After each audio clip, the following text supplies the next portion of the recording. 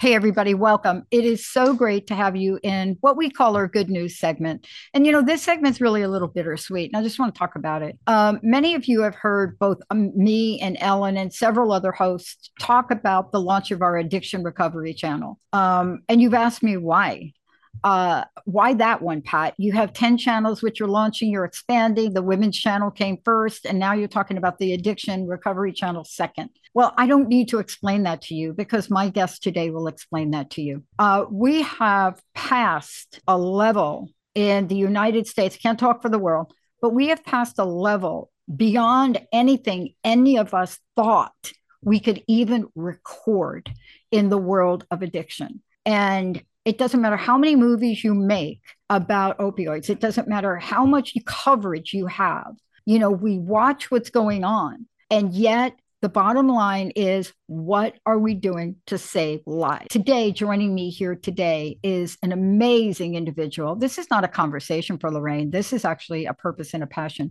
Lorraine Martin, President and CEO of National Safety Council, is joining me here today because this is where we have to be helping to save lives from opioid overdoses. And I don't say that lightly. And what I will say about it is it happens times where people that are using don't even know that they've entered that zone. Lorraine, thank you for joining me here today. Well, thank you, Dr. Pat. I want to talk to my first point. And, my mom passed away as a drug addict. And back then, they didn't call them opioids, right? They called them. When doctors used to write prescriptions for women that were too noisy, barbiturates. I don't even know what we called them. But even back then, there was a lack of awareness. And the individual that was taking these drugs wasn't even aware. What are you finding? Is that still the case? It still is the case that we don't have enough information about the drugs that we're taking, whether they're prescribed or otherwise. And that's a place that the National Safety Council has been working for at least over a decade, is to help with education of what you're being prescribed, what it might do to you, and if there are alternatives, because there actually, in many cases, are alternatives to opioids to help with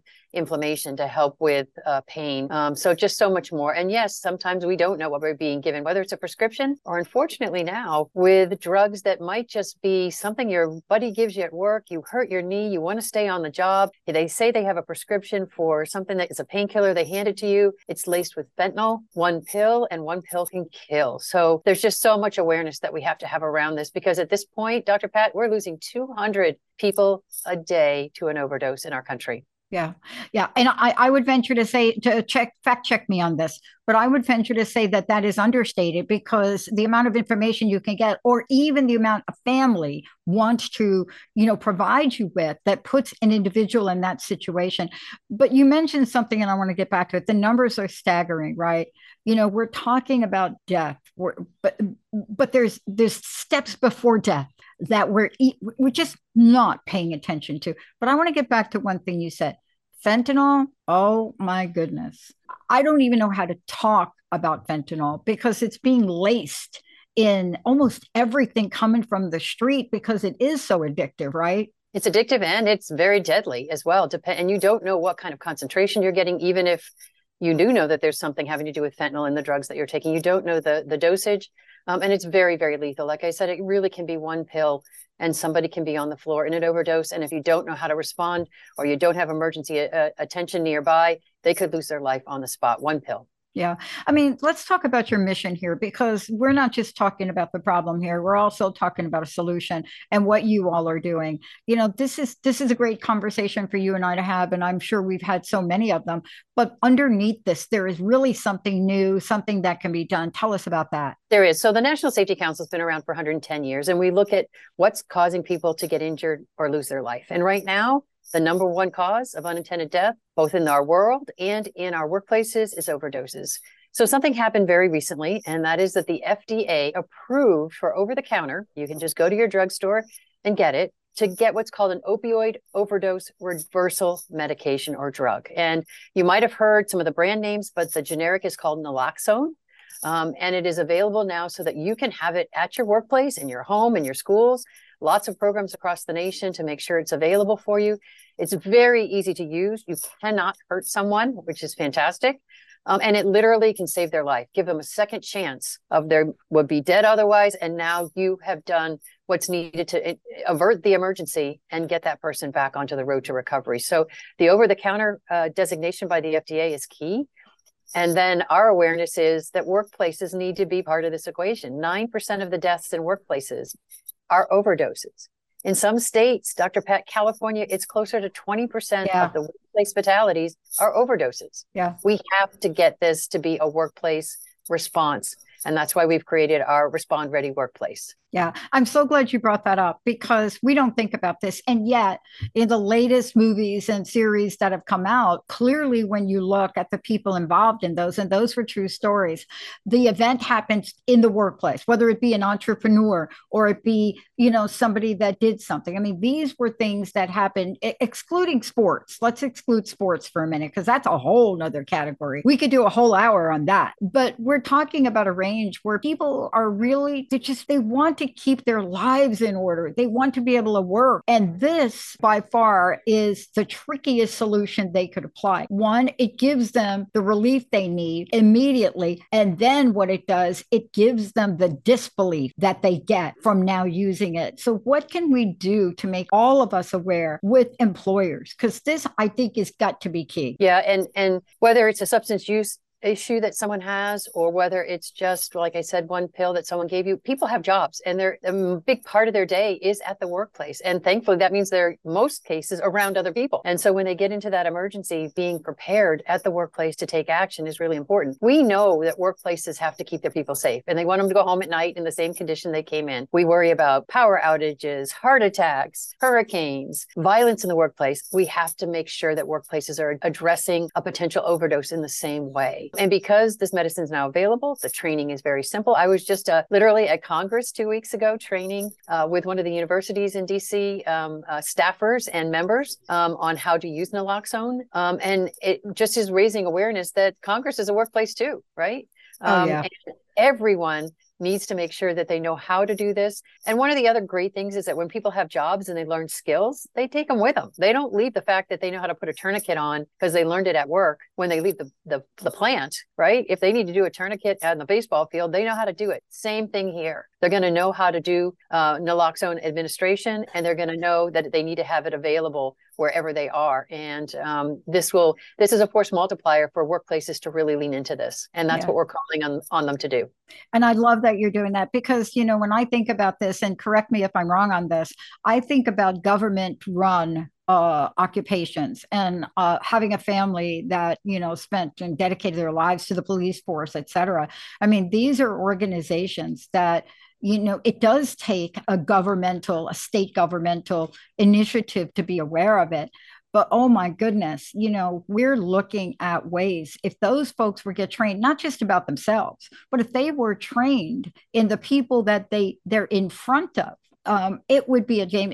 Look, I was one of the advocates for the epi, the injection to put on airplanes, because you never know when somebody is going to have an allergic reaction. And I know how hard that was to really get that moving, but to get that in schools, right? You never know what's going to happen. How do we remove the stigma on this? Because we have to, I'm going to make up a word, destigmatize. No, that's a real word, ma'am. Yeah, there's two things that we've seen as I've been talking to folks around the country. Stigma is one of them, that these are people, that, maybe we don't want to take care of, or that they brought it on themselves. None of that is relevant if someone is dying in front of you and you can do something about it. And at the same time, as we've said, this is a disease, substance use disorders, and it's something that we need to treat and give folks the chance to recover and get back into the workforce, get back to their lives, and really helping folks take away that stigma. And specifically when we're talking about emergencies in front of them, to know you'd lean in if someone was having a heart attack and you had an AED on the wall, you need to do the same thing here and save the life.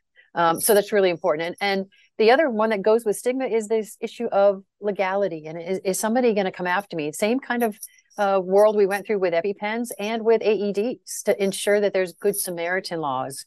And most of the states do have protections, both for civil and criminal, for good Samaritan laws.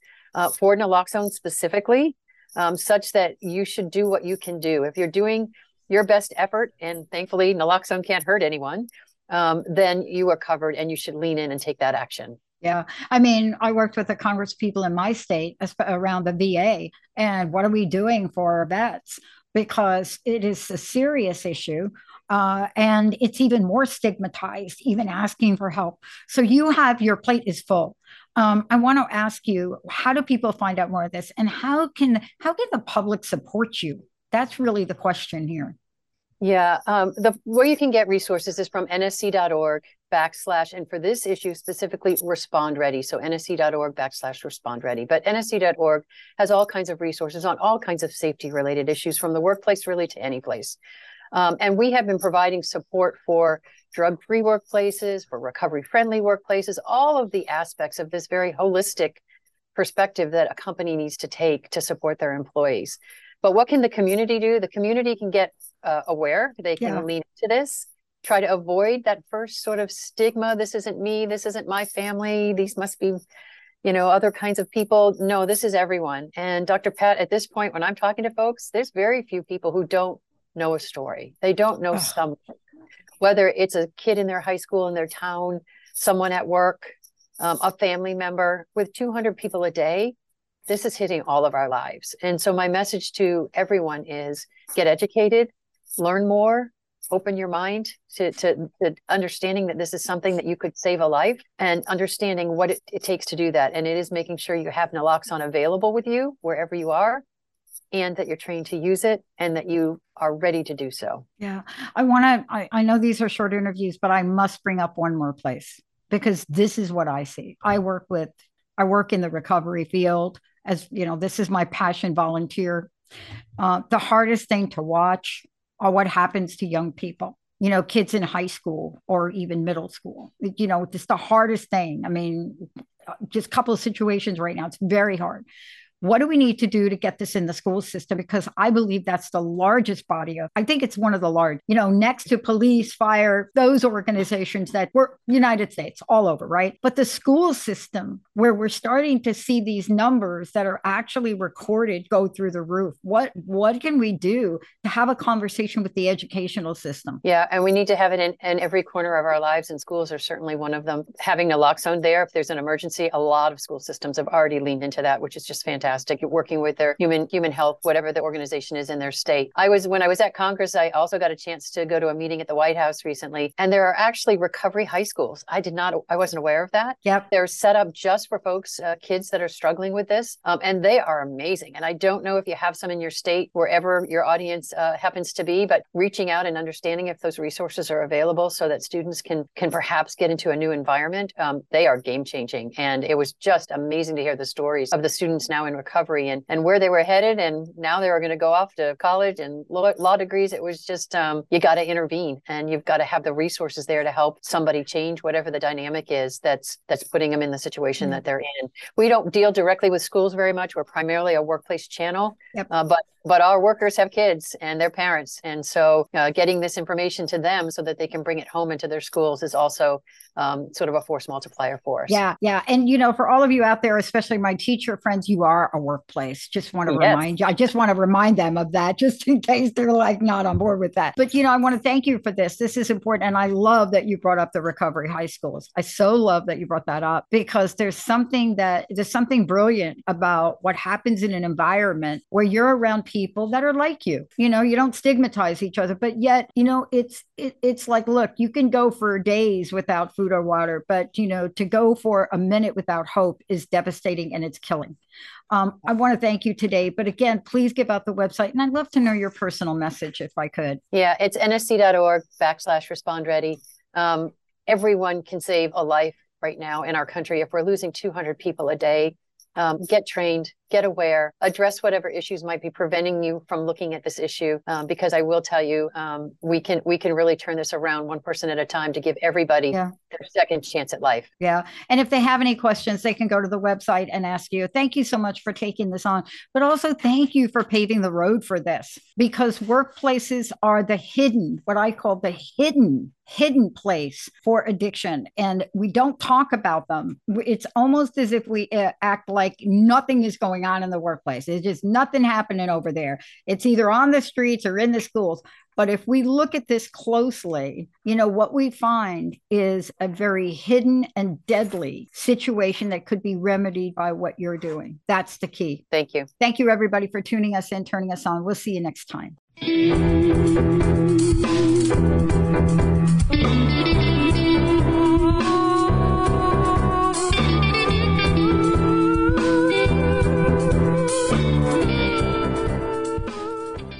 Hey, everybody, welcome. I have to tell you, while I call this the good news segment, I want to tell you why I call it a good news segment.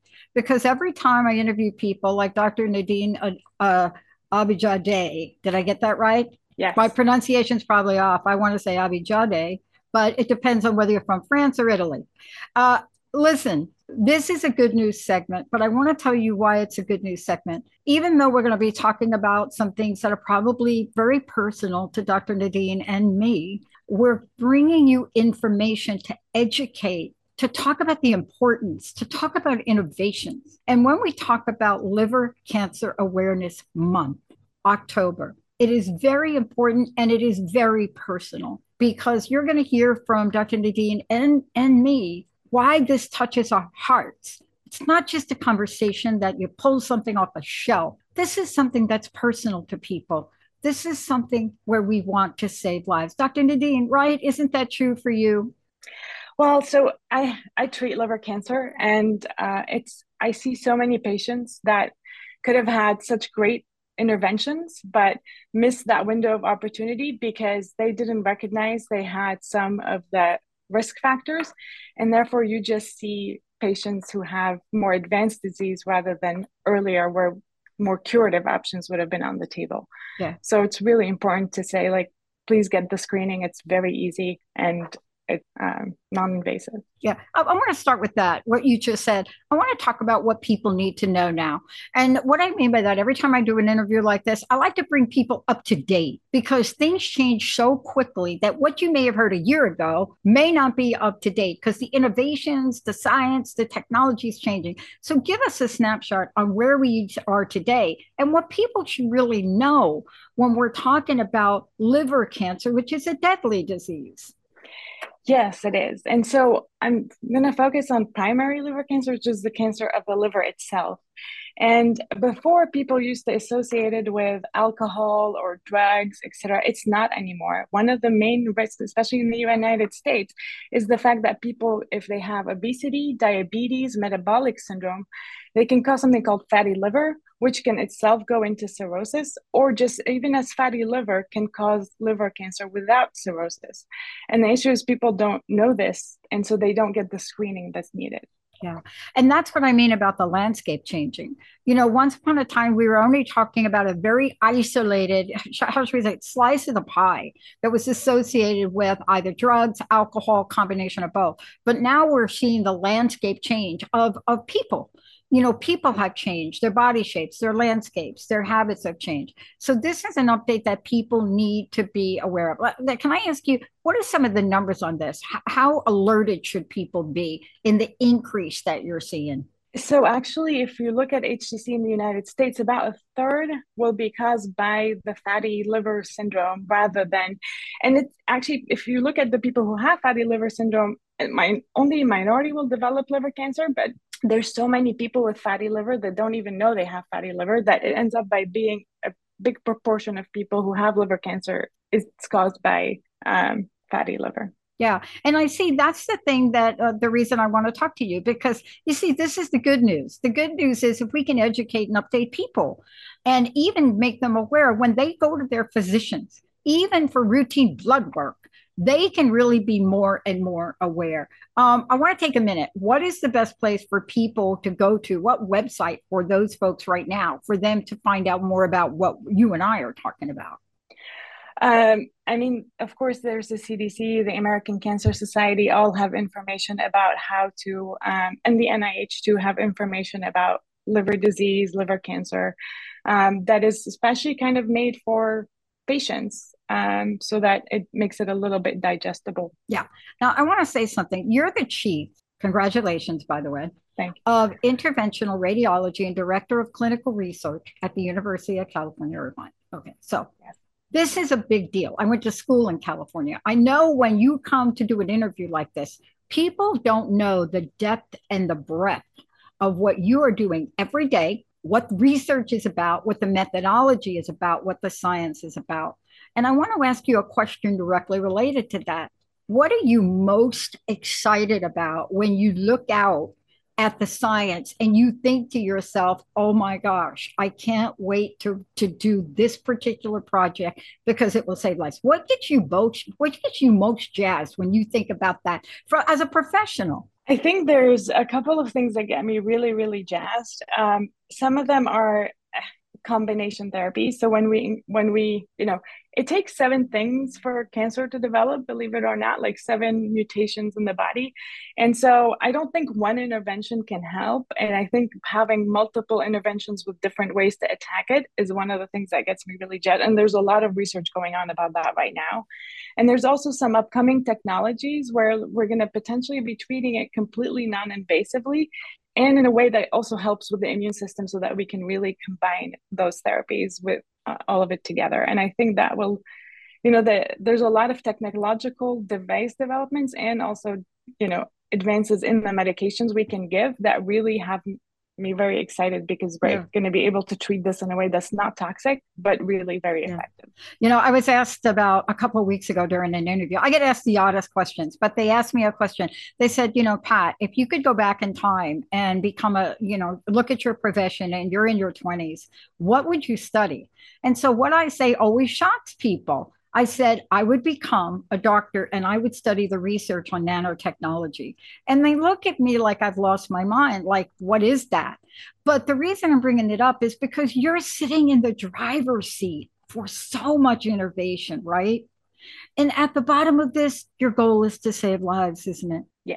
I never thought I would say saving lives and talk about liver cancer in the same breath because it wasn't too long ago where we couldn't. Wouldn't you agree? Yes, but things that are evolving very rapidly and there's been significant improvements. So yes, there is. Now, what do we want to tell people they need to be aware of? Now, I think folks always ask me after I do these shows, give me some symptoms. What should I be looking for? What are some signs outside of, please go get, is it blood work that they could get? I don't even know. You're the expert. Tell us. So it's very simple. It's an ultrasound and blood work. And the sad thing is even people who have the very known risk factors like hepatitis C, hepatitis B, and alcoholic cirrhosis, only 24% of those are getting the 6 months ultrasound plus AFP, which is one blood work that every 6 months that's recommended by all the guidelines, including the American Association for the Liver Disease Study.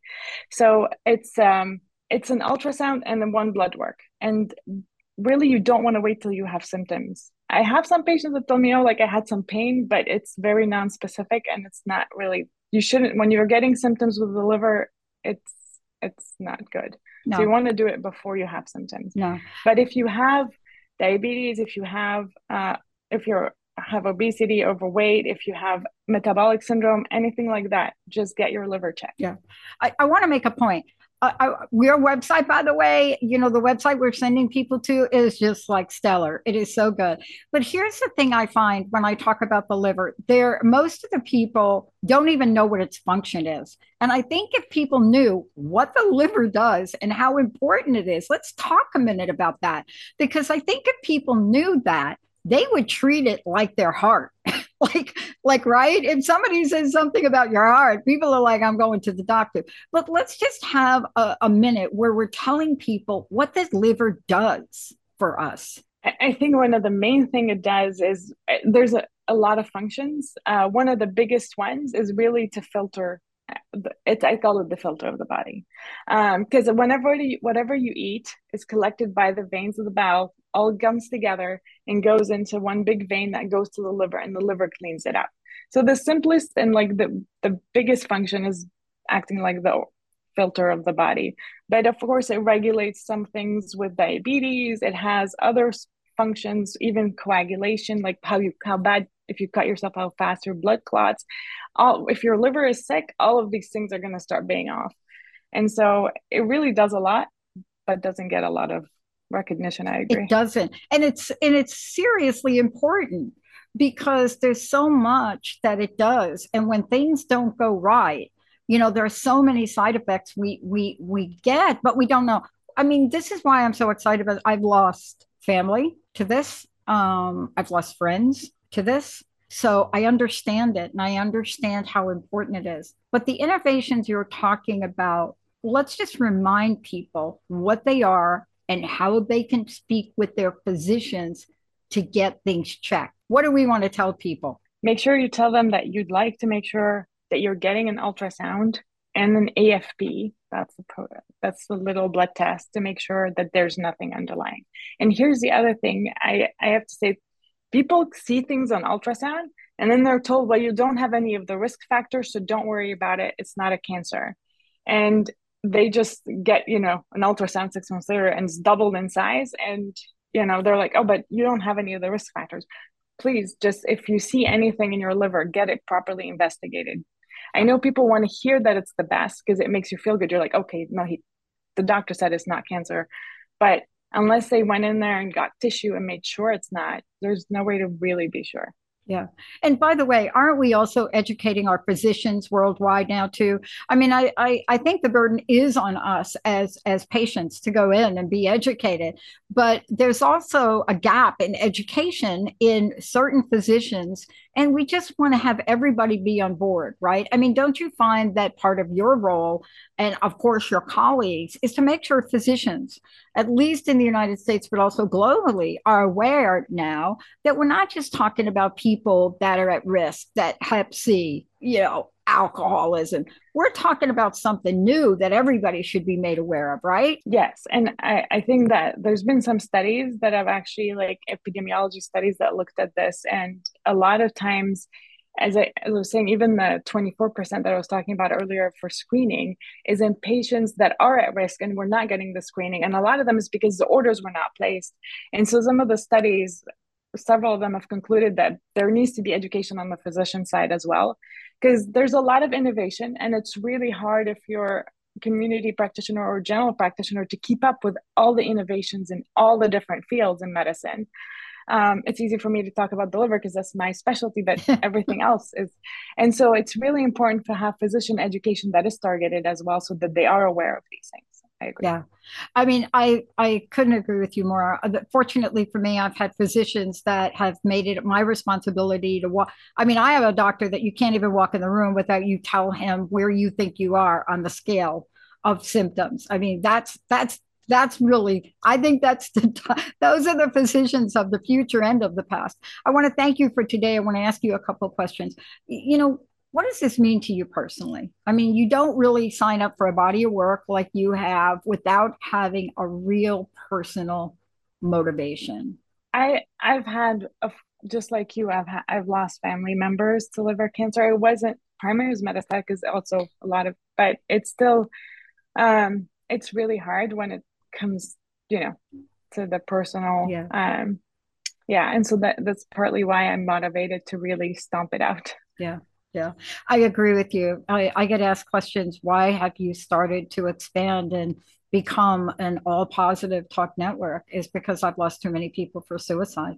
If I can do something to change the landscape, so are you. I want to thank you. Please give out the website again. And then one last question. I'd love to know your personal message and what you'd like to leave us with today. Well, I think my own personal message is, remember, you are your own personal advocate. And don't give up on yourself. And there's always hope and there's always things we can do. And there's always innovation. Things are getting better. So, and please look after your liver. Thank you. Thank you. That website, one last time. The American Cancer Society. There's also the National Institutes of Health will have educate. And there's one especially for patients. And then the CDC, of course, CDC. Thank you so much, Dr. Nadine. Thank you for everything you're doing. And for all of you listening, we can't say it enough times. Please, you may have to educate your physician. You may have to ask questions. You may not like the answer you get, and then you may have to look for alternatives. Remember, your health comes first. We'll see you next time. Are you affected by addiction and struggling to find hope? You don't have to feel this way anymore. Welcome to the Peace We Crave. Find your freedom in addiction recovery with me, your host, Tanya Day. There is hope. As a spiritual life recovery coach, I use a unique holistic approach of meditation, Reiki energy and sound healing, and spiritual life transformation to help you find peace and serenity. If you are sick and tired of feeling sick and tired and have had enough, I get it. I've been there, and I can provide a listening and sympathetic ear. Creating calm in your recovery is possible. If you're ready for help and hope towards your freedom in recovery, join into the Peace We Crave show with me as I help you find your freedom in addiction recovery. It all starts now. Wow. Hey, everybody, welcome. I'm Dr. Pat, and I get to take this wonderful journey with the most incredible Tanya D. And Tanya, before we start, I want you to make sure you give out your website and give out how people can connect, because I know that during this show, we're talking about emotional sobriety. However, this is 101 things that your sponsor or your program never told you about emotional sobriety, right? I don't know why that is, but it is the foundational piece. So before we get started, because this is extremely important, it's extremely important to get you to the table. But this is the one thing that will help you stay sober. So how do people find out more about you? Let's start with that, and then we're going to dig right in. All right, great. Thank you so much. My website's the best place to find me, www.thepeacewecrave.com. It's the best way. I'm on social media all over the place. The Peace We Crave. I mean, you can find me anywhere. So. Okay. Now, I gave my view of what I think about the topic for today. And I don't know how long it was, how far down the rabbit hole I was before the words emotions even came to the table. But this is really something that you integrate and lead with to help people understand this. So let's talk about emotional sobriety. What does that mean to you? What does that come to mean to you now? Yeah, it's something that when I first got into recovery, I never thought that I would be talking about something like this, let alone being okay with it. Yeah. And it's, as you know, when I'm using a substance, I don't want to feel anything. I'm using to numb out. I don't want to feel a thing. I want to just disappear into my, whatever it is of that drug of choice that day. So, the feelings were just never, ever a thing that I even understood. And and it's interesting, when I first got into recovery, people would go, "How do you feel?" And I go, "Oh, I'm fine." And they say, no, honey, how do you feel? And I'm like, I have no idea. I don't know. What's a feeling? I couldn't even, it was so bad, Dr. Pat. I couldn't even label what it was. I couldn't even label how I was feeling. So for me, emotional sobriety, first and foremost was, what is this? I'm feeling this way. What is this for me? And I thought I knew what happiness was. I thought I knew what being afraid was. I really didn't, until I didn't have my drug of choice anymore to run to and, help comfort me. My best friend went away. So I had to start labeling these things. I had to start really paying attention to how I was feeling. And it was, oh my gosh, it was so freaking scary. Like that first year of recovery, I was like, what is this? I don't understand. And I couldn't even put words to it. But the biggest part was, for me, was just starting to notice it.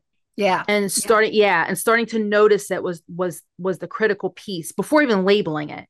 That really, really, really was the biggest thing. And it was like such an eye-opening thing, because it's so easy to do. It's so easy to be like, oh, okay, there it is. What is that? That happened before. What was it like? And then I start noticing these things, and I'm picking them, and I'm remembering it because I'm not using a substance to blot out my memory. So I'm able to start to get some tools in my toolbox, just noticing how I'm feeling. Yeah. But, we touched upon this. I want to ask you about this, because this is like the coolest thing to talk about, because when you're used to numbing all of that, it's like a brand new thing. It's like, what? My heart hurts, right? Do you remember that time? Like, what? My heart hurts. And, I don't, tell me this. I rarely cried. And then once I learned to cry, I cried a lot. I still cry. But you see, that's just one thing. People may be looking at us saying, what the heck are these two talking about? But when you numb yourself, you numb yourself. End of the story. You cut off most of your life. Emotions are part of it. So, let's talk about now the fact that the genie is out of the bag because this was never talked about much. And now it is. So, why is it so important to us now? What happens when we discover feelings? Oh my gosh. Yeah. So a lot of things can happen. Sometimes not so great because I don't know how to react. I don't know what to do. And sometimes things are great. Like I just remember that first time, I feel like I've said this before, but the first time I really noticed that like the sky was bluer and the grass was greener. And I got this feeling of like love in my heart. And I was like, oh, what's that? I mean, I've kind of felt these things, but not on such a deep level. And it was just so important for me to just notice them and start to label them and even start to say them out loud to people. Like, is this what it is? Is this how does it feel for you? I don't I mean, I don't know. But I know I'm laughing a little bit, but I'm not laughing. I'm laughing at myself because you're absolutely right. We're in an area now that is foreign to us, right? I mean, it reminds me of having this little 2.5-year-old over on the weekend. So I played ping pong as a sport, table tennis. So I think everybody knows, right? So this was my first introduction. This little child didn't understand what a ping pong ball was or a bat. Now, this is a really smart kid. So within no time, she was hitting the ball. But, for her, it was a new experience. Like, what is this? I don't mean to downplay this, but I really want to get at this. This is really a baby step in sobriety. And I want to emphasize that we're laughing a little bit about it, but it was really no laughing matter to have these feelings come up. And I tell you, I lost my mom in my first year and my sister in my second. And I'm telling you, I was like, what is happening? Right? But how do you tease this apart for people? How do you get to these trigger reactions to things? So I take a pause. The biggest thing I learned in recovery is, oh, I'm feeling something. Okay, let me pause, notice it. Let me try to put a label on it. Let me try to see what this is. And the biggest thing too is the hardest part is not reacting. So I don't know. I was such a crier when I was new in recovery. I was crying before. I'm still crying. But then there was it was like horrible, ugly crying. And I didn't understand how actually therapeutic that was for me. Yeah, like I ugly cried this weekend because I had to. And, and it's something that I can just do. And I don't have to react in the sense that, I don't know about you, but I came in very angry as well. I was like angry at everything. I hated you. Yeah. I hated the world. But I didn't have to God hated God. Oh, please, how society treated women. Oh, let's not even get me started, right? So there was so many things for me to be angry about. And I hated myself. And I just like stopped reacting so much to that. It was almost like I had the emotion or the thing. And this has taken a long time to do. I had the emotion or thing. I kind of put it like on this little shelf next to me. And I kind of just had it there. So I didn't quite have to do anything with it just yet. I could just have it there. And that helped a lot, just kind of compartmentalizing it in a way until I was ready to actually deal with it. Because the first like year or two, like you said, if those things happened to me, I probably would end up in a mental institution, to be honest, because I was just so raw. I just didn't know. But the compartmentalizing and kind of like putting them in like a little area to be like, okay, they're here, but I'm not going to react to them right now. I'm just going to pause and I'm going to let them be. And then maybe at some point, when I'm got my big girl pants on or something, I can maybe deal with them. Yeah. Let me ask you about this because I didn't really I didn't have a spiritual infiltration system until, let's say, maybe 7 years. That's when I had my real spiritual awakening. But, it's not that I didn't really immerse you, but look, if you walk in those doors, there's something spiritual happening to get you there. I'm just saying. But I wanted to ask you about this because I had this sense in some arenas that it's all good. It's all good. Some of the spiritual practices that will come out and say, it's all good, don't worry about it, right?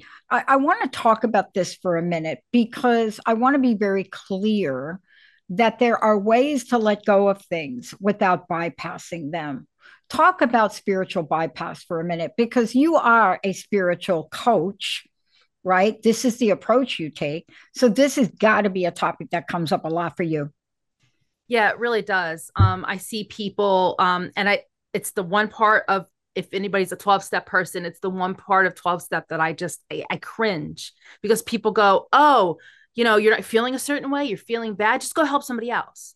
And that's fine to a point, I guess, when you're newer or when you're really not sure, or you're kind of just, trying to feel your way through. But at some point, and I've seen it a lot, where people just continue to do that for the years and the decades and then decades. And then they're just like, it's just like, they're just these voids that just kind of like exist, and they just go and do things for people. And it's like, okay, but how do you feel? And they don't even know. They've never processed the feeling. They've stuck into my little box here and they've never done anything with it. They've just never actually been able to acknowledge what these things are. And then the biggest thing is getting to acceptance, right? Getting to acceptance. This is how it is to feel this way.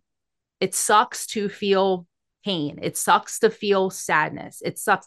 But if I don't feel that sadness, there may be some joy around the corner that I'm not going to experience because I'm too busy helping somebody else, or I'm too busy distracting myself from how I'm feeling. And I'm too busy. I can't look at it because, it has to go away. It's bad. It has to go away. But unfortunately, I hate to break it to people, but we're human beings and we have feelings, and this is what it is. Yeah. I mean, I think you're hitting a really good point that doesn't come up that often. When we're talking about emotions, we're talking about the wide range. And I mean, this isn't like being a cherry picker. It's not like you're out there and you could say, I'm going to pick this today, but I'm not going to pick this, because we've been doing that most of our lives. We're really good at that, aren't we? Right? Let me take the one that is going to make me feel all good. Let me just take that one, as if the rest of the things don't exist. And, I remember this so clearly. See, something happens when you get sober. Let's talk about this because it's related to emotional sobriety. Something happens. And I wish you would explain this, because the something that happened for me is I had a new pair of eyes. The rose-colored glasses were off, and I saw the world differently. I saw my life differently. Some of the things that I agreed to do never held up again. How about you? Yeah, I'm so glad you asked that, because I was thinking about that the other day. I was yesterday, I was actually at an expo, and these people, I'm so glad I was there. It was just a holistic thing, but I was the only person there with addiction related services. And these women come up to me, they go, we have somebody who wants to kill herself. And I go, oh my gosh. And Sheila comes running over and we have this beautiful conversation. And I was just so glad that I was there to actually like help her with that and like be there with her for that. But it's interesting how I've shifted my thinking so much, where I feel such love and compassion for these. I never felt love and compassion for anybody. I was like, everybody sucks. Forget all these people, and nobody's like me. I'm whatever. And now I just have this love and compassion for especially people that are sick and suffering. I mean, I will I've let people say sometimes the meanest things to me, because I'm like, you know what? If that's what you need in order to feel better and you're not going to use today, say whatever the heck you want. I don't care, because I just want you to live, because you're so beautiful. And they say that God loves drunks and babies. And, like I just, the word is such a special position, being, whatever your drug of choice is, it doesn't really matter. It doesn't. We're in such a special position to be able to really understand each other and really help each other. But what you're talking about, I want to talk about this. We're going to take a really short break for people to get to know more about you. But what we're talking about here is what I call the bridge, the sobriety bridge. And there's only one sobriety bridge for me, and you happen to be talking about it today. Of course, there are many. I don't want to sound like there aren't, all roads lead to home, but there is a sobriety bridge. And there's this one bridge that you go across, and you really must go across this bridge. And it's the bridge that Tanya is talking about today. So you're listening to The Peace We Crave with Tanya D and me, Dr. Pat. We're going to take a short break because this is the bridge. And believe this, we're talking about people in sobriety, but what we're talking about is for all y'all. It really is all you. And if you are even close to somebody that's on the sobriety journey, you're going to need to learn about the stuff we're talking about to understand the dynamic of it. Let's take a very short break, Emily. We'll be right back.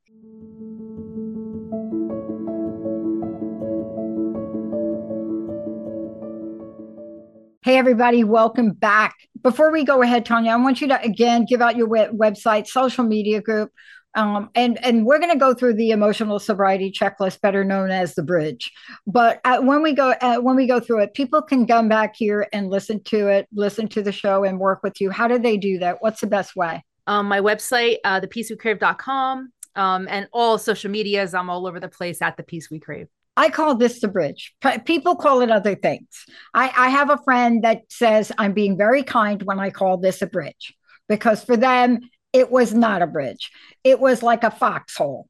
So take us through the checklist, if you don't mind. Oh my gosh, a foxhole. That's so interesting. Oh my gosh, right? I feel like mine too was kind of like a bridge with holes. Like I kept kind of falling down in the water and I had to get back up. Oh my gosh. Totally. So this checklist. The first thing I have on here is accepting things as they are. That's a tall order. That is not something that happened to me overnight. No. But the more that I'm able to just say it is what it is. I also say, in my spiritual program, everything is already happened. There's already been a plan. So some very smart women said that to me very early on. It's already been preordained. You just got to go with the flow. Yeah. So accepting things as they are. Yeah. And then no longer holding on to the past. Oh my gosh. Like if you can get to this point, oh my gosh, it's so freeing when the past does not control my life anymore. And I'm still actually on that journey. I'm sorry. That is like a daily practice. Right? Right. Yes. Let's just be clear to people. This is all the time. In progress. Yes. And I'm on this path right now of no longer accepting my past, because my past, there's some not so fun things that happened. Right. And which is, everybody has their story, and I'm just doing my best to try to not let it control me anymore. Not let it be that thing that's going to take me out, because I can't, I don't want to be taken out. I want to, I want this life thing. Yeah. And then being able to face your emotions without pushing them down. Oh my gosh. All I did was push them down when I used. That's what I did. So just seeing them and being able to face them, and then doing what you need to do. So if it's like this weekend when I was ugly crying and I had to lay down for an hour, well, hey, that's okay, because then I was able to be present in other aspects of my life, and I was able to do what I needed to do. So, I faced the thing and I didn't push it down.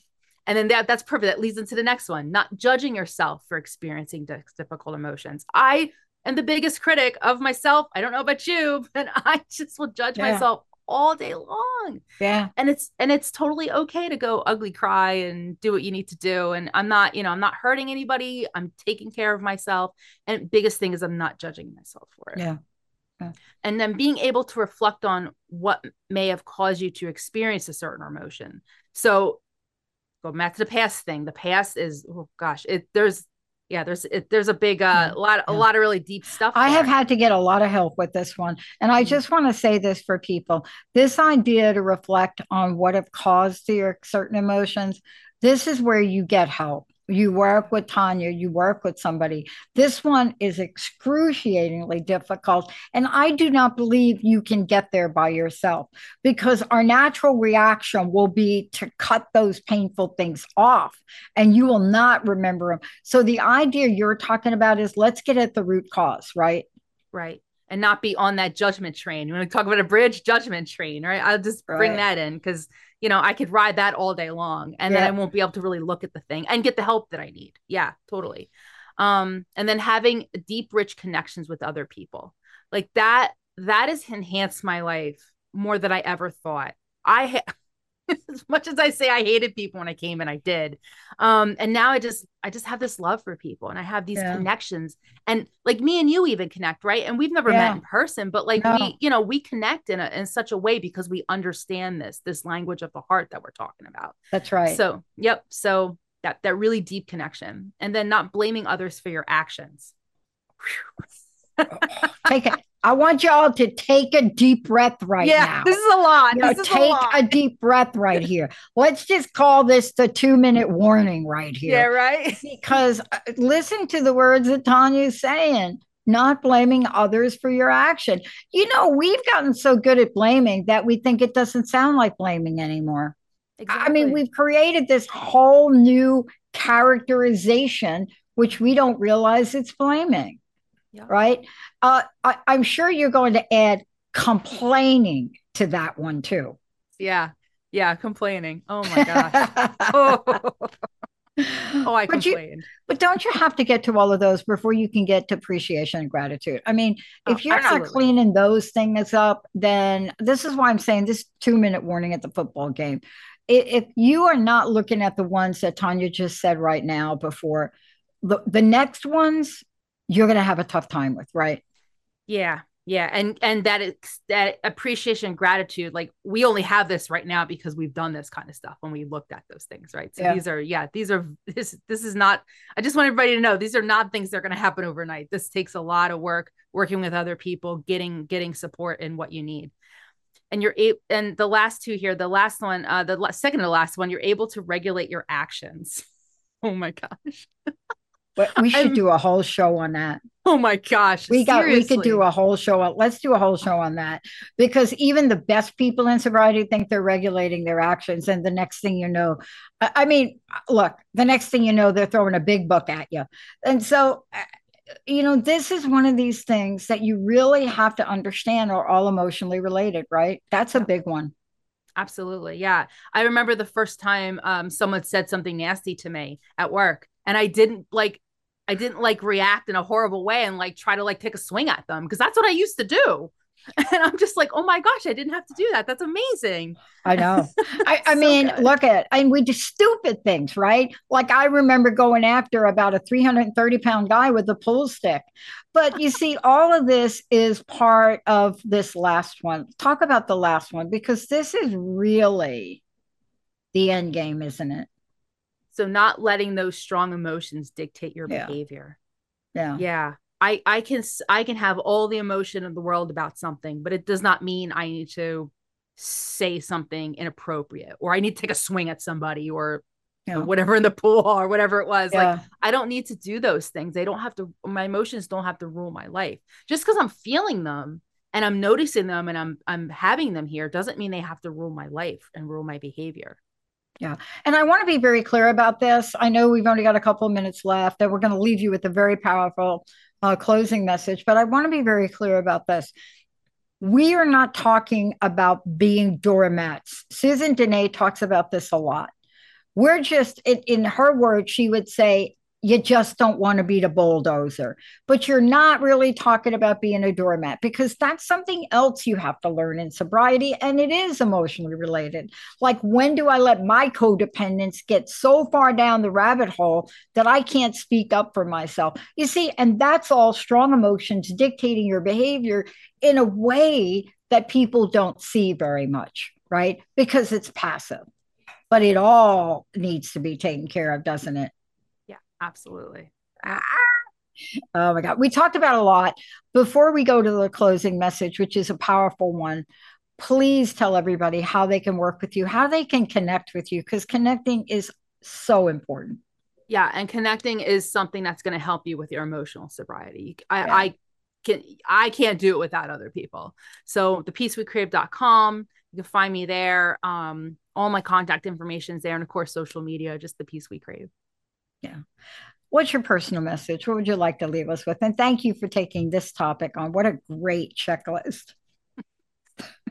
So if anybody out there is struggling and you need to find hope, you're like, how do I get this emotional sobriety thing? If you're sick and tired of feeling all this certain ways, had enough, you don't have to feel this way anymore. Join us and find peace and serenity in your addiction recovery. Yeah, I hope Tanya decides to have like an entire weekend retreat on this, because there's no better way to become and be vulnerable around this and heal than to do it with people that are on the same journey. It is one of the most critically important parts of sobriety. And it's my opinion, Tanya, I don't know how you feel. It is my opinion that without this, it is a really, really tough road to stay sober, right? Yeah, it is the crux of my sobriety. If I didn't have this, I don't know where I'd be. Yeah, that's why I play ping pong. Tanya, thank you so much. For everybody out there, remember, do not think you have to take this journey alone. You've been listening to The Peace We Crave, Find Your Freedom in Addiction Recovery with me, your host, Tanya D, on TransformationTalkRadio.com. Tune in the first Monday of each month at 3 p.m. Pacific, 6 p.m. Eastern, as we take you on a spiritual life recovery coach journey and share unique holistic approaches. Let's stop struggling in recovery and restore hope. Join us for each show as we design a pathway to peace and serenity in addiction recovery. You don't have to struggle in recovery anymore. Let me help you find the peace we crave. For more information, visit thepeacewecrave.com.